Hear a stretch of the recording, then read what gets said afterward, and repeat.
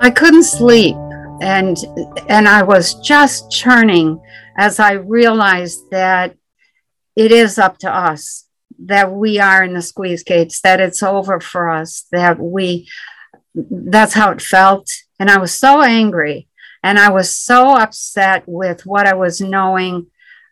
I had to sit down and write down what I felt. So that's why I'm sharing it. So it starts out Friday at 12:30 in the morning, 12:30 a.m. Oh, So wow. that's really Thursday night. Oh, wow. Uh, I'm in somewhat of a shock, and I should be in bed, but I'm realizing I was right about Trump leading us into the squeeze gate, and now the truth is coming out. We have all been conned. We have all been betrayed by those we trusted to run our government. Kerry Cassidy did a 2 hour and 45-minute interview of Kim Goguen, and Kim laid it out straight and blunt. Trump is part of the deep state. He was chosen to play the role of savior.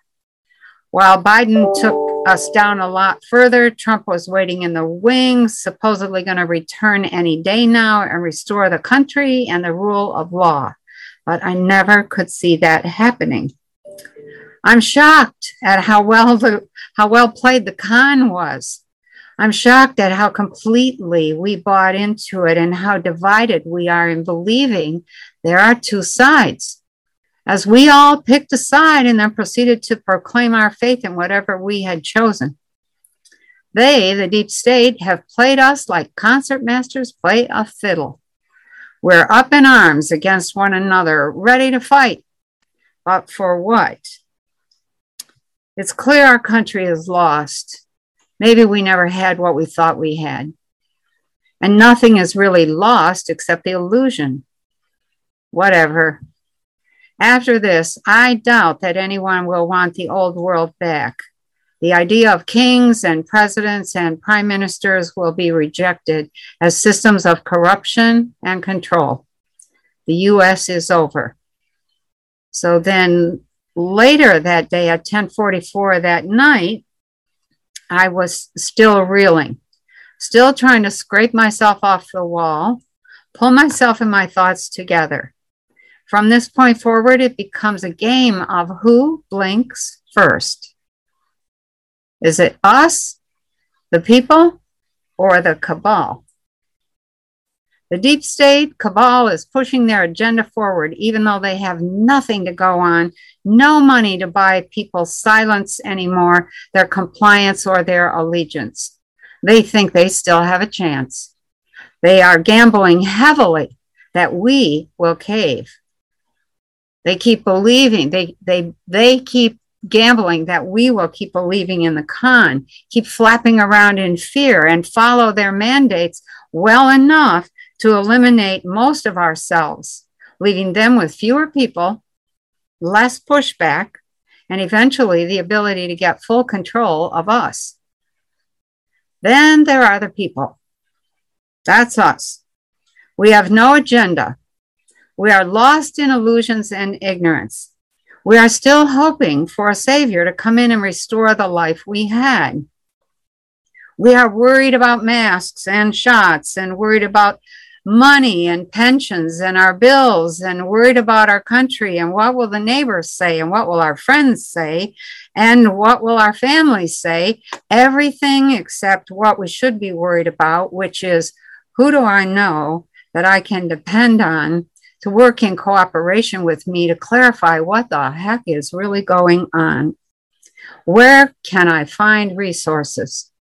And who will stand with me to create a solid wall of resistance until the deep state bastards, their corporate lackeys, and the spineless idiots who follow their directives are done and gone?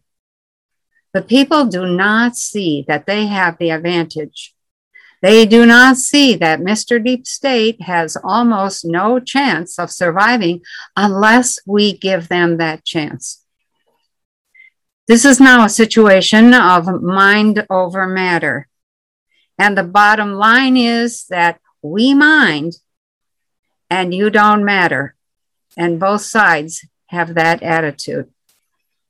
It doesn't matter what happens in the next few weeks or how frightened we are, because we will maintain an attitude of winning, of succeeding, of calm clarity that conveys the message. We know what you're up to, Mr. Global. We know what we are doing, and basically, we are not doing what you say. We are not complying with your rules.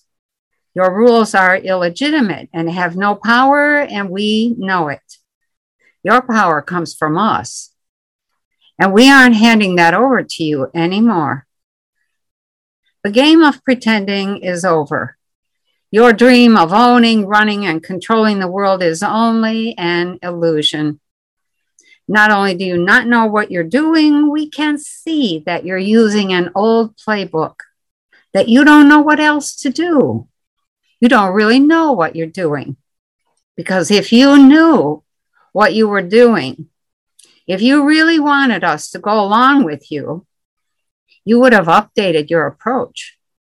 You would have gone about it much differently, because times have changed. We have changed. We are not as naive as we used to be. And we're catching on to the lies, the patterns of disruption, the fancy distractions, and all the false flags. We are not listening to what you say. We are watching what you do. And your words do not match your actions, and never have until recently, when your insidious plans became obvious. Guess what? Your plans will not work. Would you like to know why they won't work? It's because you planted the seeds of your own destruction a long time ago. You were greedy, duplicitous, and you put together this thing called the internet with the idea that you would use it to conduct endless surveillance of us. You created the first forms of social media to track us, to study us, to control us, and to entrap us in your web of convenience. And especially to hypnotize us with distracting entertainment, always at our fingertips. But you forgot the most basic rule of energy taught in every 9th grade science class is every action has an equal and opposite reaction. Yes, the internet was a powerful tool, but you are not the only ones to figure out how to use it to best effect. We love the internet for all the reasons you wanted us to love it. But we have figured out how to research and cross-check in ways that were not possible before now. It gave us the means to aggregate huge amounts of data on you over time, to see big patterns in that data, to check promises against behavior, to recognize manipulation, to communicate and share our perceptions, and most of all, to recognize the game and the fact that you are out of options. Tisk, tisk. You have no money to continue buying people. You have no future, no integrity. And as my mother used to say, it's all over but the shouting. Can you hear us shouting goodbye? Good riddance. Yes, we have a mess to clean up. Yes, we have whole new systems to figure out, to test, to implement and run. Yes, we have some challenges to handle and some inconveniences to overcome. But we want to thank you for the lesson. We've had to grow up, to pay attention, to use intuition, to sense when manipulation and lies are afoot. We've had to take responsibility, to trust our gut, to think about how life really is instead of basing beliefs and action on immature illusions and wishful thinking. We've had to get outside the box and recognize the profound complexity of life instead of believing that all things can be reduced to the good guys against the bad guys. The white hats versus the black hats. the right versus the left, Democrats versus Republicans, or those who get the shot and those who didn't. Yes, we've lost some people. And yes, we're saddled with a host of problems that we weren't prepared to handle, but we will handle them and we'll learn and we will become wise and powerful.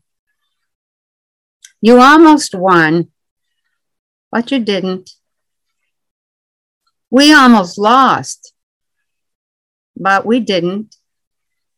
It was close, and you put us to the test, but greed is no match for clarity.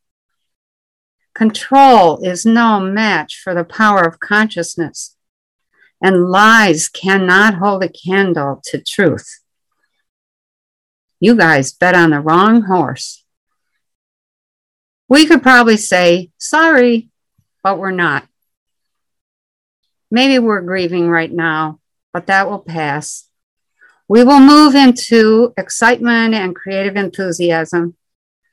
We will eventually begin to celebrate. You won't even recognize the world once we get done rebuilding it the way we want it to be.